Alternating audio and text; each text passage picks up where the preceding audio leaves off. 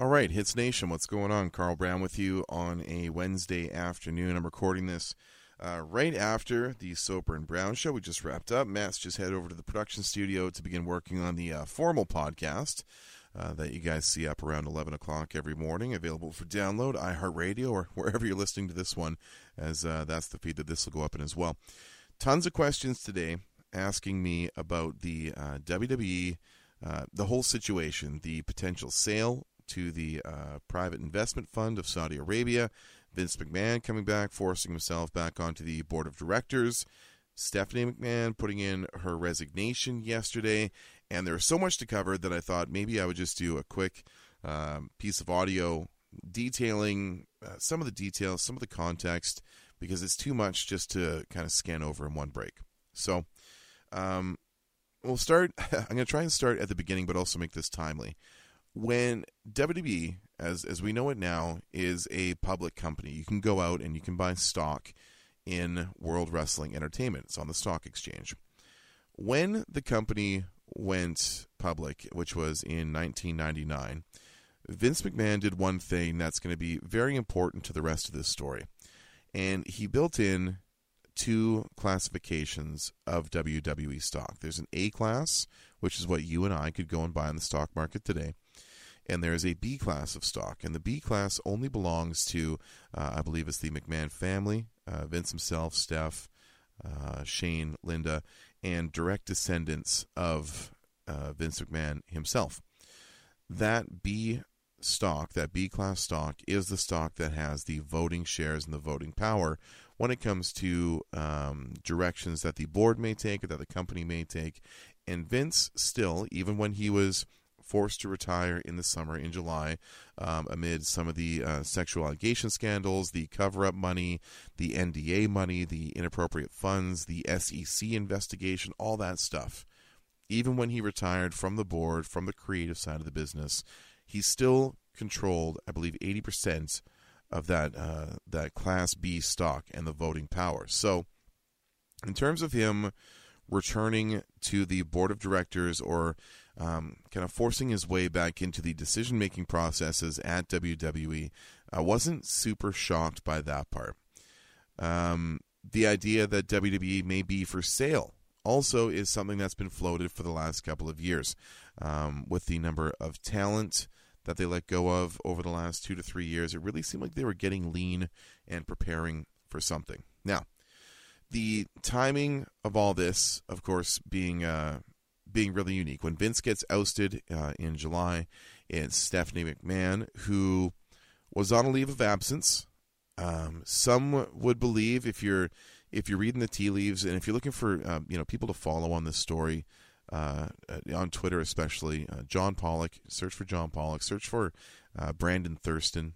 These guys seem to have the best ear to the ground. They're not rushing to be first. They're rushing to be right, which is always the way to do it when it comes to these stories. So whether Steph was pushed out or whether she willingly took a leave of absence in the spring of 2022 is up in the air. But certainly it seemed like there was some dissatisfaction with her current role that she was in. She obviously comes back as a co-CEO with Vince's ouster in July. Now, Vince finds his way back onto the board. He brings with him two more board members, Michelle Wilson, and George Barrios. These are former presidents of WWE. They were behind the start of the WWE Network, so he came loaded with a couple of votes in his side as well. And there's been a number of changes to the board of directors over the last 8 days. If you looked at the board last week, Monday, versus where it sits now as we head towards the end of this week, it looks extraordinarily different. So, all this comes to you last night.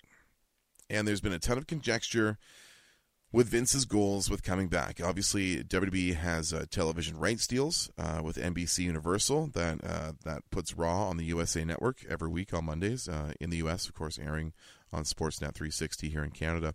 And with Fox, which airs SmackDown, again, in the U.S. They've got huge rights deals in place with both of these, as well as Peacock in the U.S., which is where you find the WWE Network. So with all those things in place, they are coming around to a fairly unique time in WWE as their rights deals expire towards the end of this year.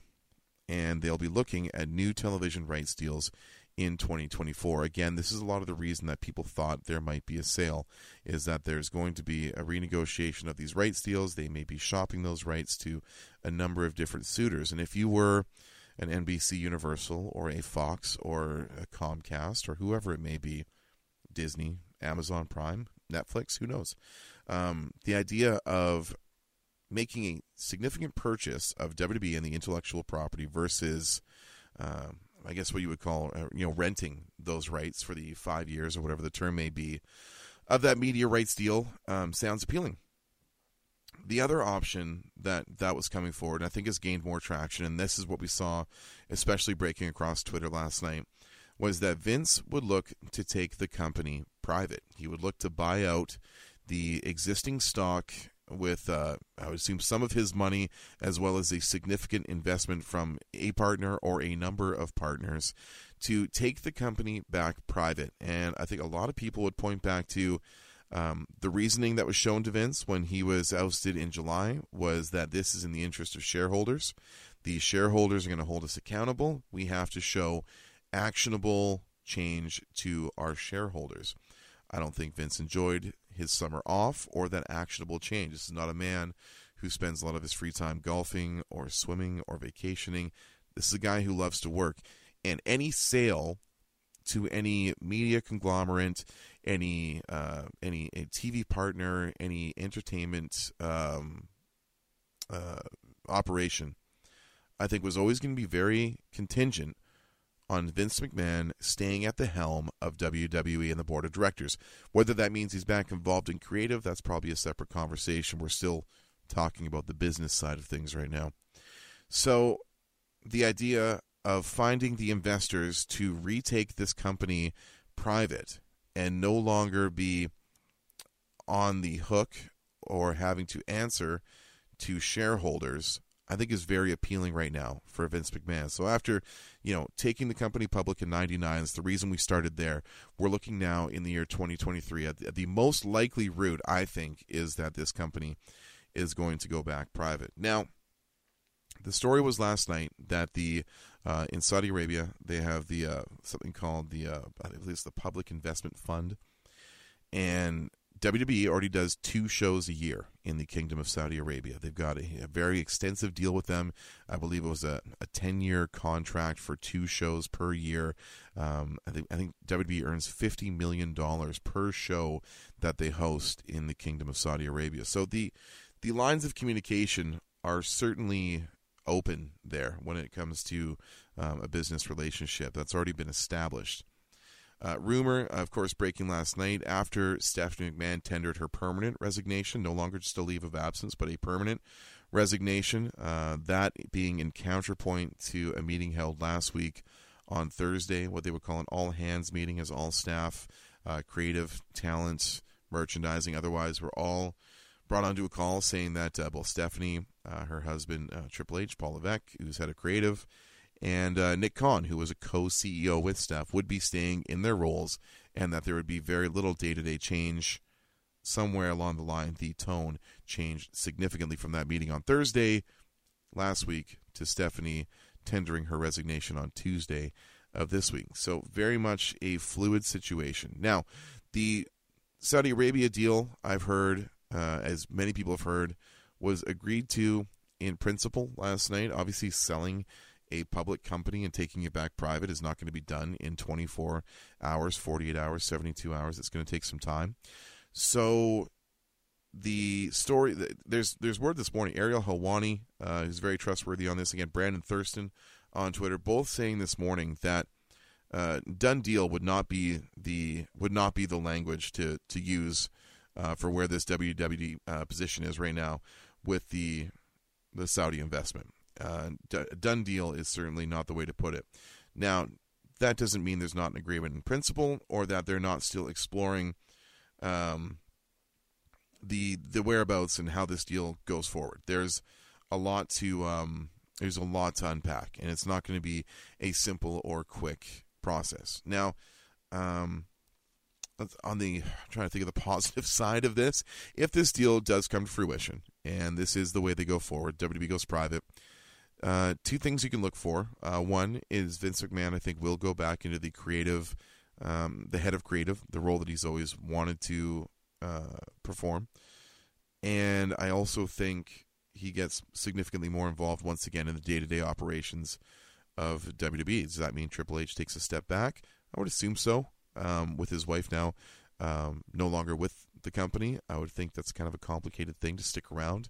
But that story's still to develop as well. That's speculation. So I do think that the contingency on Vince staying at the helm and doing what I think is his stated goal. I don't think this is a guy who wants to retire. It's a guy who wants to go out with his hands on the wheel. You know, it's just that's just the way it is. He does not have a lot of outside interest from WWE, from the day-to-day operations of WWE. I think that's what he wants to do until the day that he takes his last breath. And I think taking this company private with investors like he's got lined up potentially is his preferred route. And I think that's the way he'll go.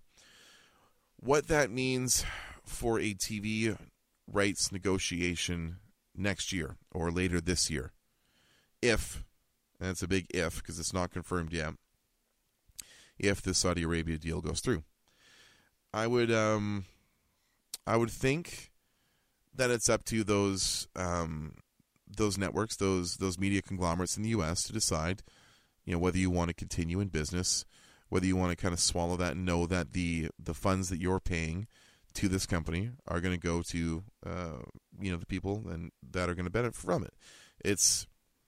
I don't think by any means it's impossible. I think there will be networks somewhere that, you know, plug their nose, make the deal, and they get a very attractive demographic that a lot of other shows do not attract. It's still, Raw 3 hours, SmackDown 2 hours of live programming every week that is always going to be attractive to TV companies. So that's a down the road thing. But in terms of right now, day-to-day changes, Hunter's still in charge of creative, and I think that's where it's going to stay probably through Rumble season. I mean, Vince is going to be extraordinarily occupied with tying up these sales and then pursuing the next media rights deal. So I don't anticipate any changes coming quickly. Do I love the idea of the Saudi investment fund sitting on the treasure trove of wrestling history that WWE has in its archives with the network and even stuff that's not been put up on the network yet? No, I certainly don't. And it does make, your fandom more complicated in a way.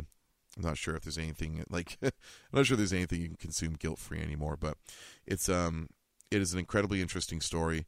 There is so much what they would refer to it in England as palace intrigue in terms of the internal relationships, the McMahon family, Shane and Linda obviously far removed from this, Vince far removed from his marriage years ago, and now Stephanie putting in her permanent resignation, again, in contrast to the everyone's on board with this, we welcome back Vince fully, email and meeting that was sent out last Thursday. So tons of things are changing. They will continue to change. This is probably the biggest story that will ever cover WWE. The idea of a McMahon not being in the key ownership position of this company, which has been, at the national forefront for 40 years now, is incredible. It's something that's going to be followed very, very closely by myself and everybody else. So if there's more developments, if there's more interest, I will continue to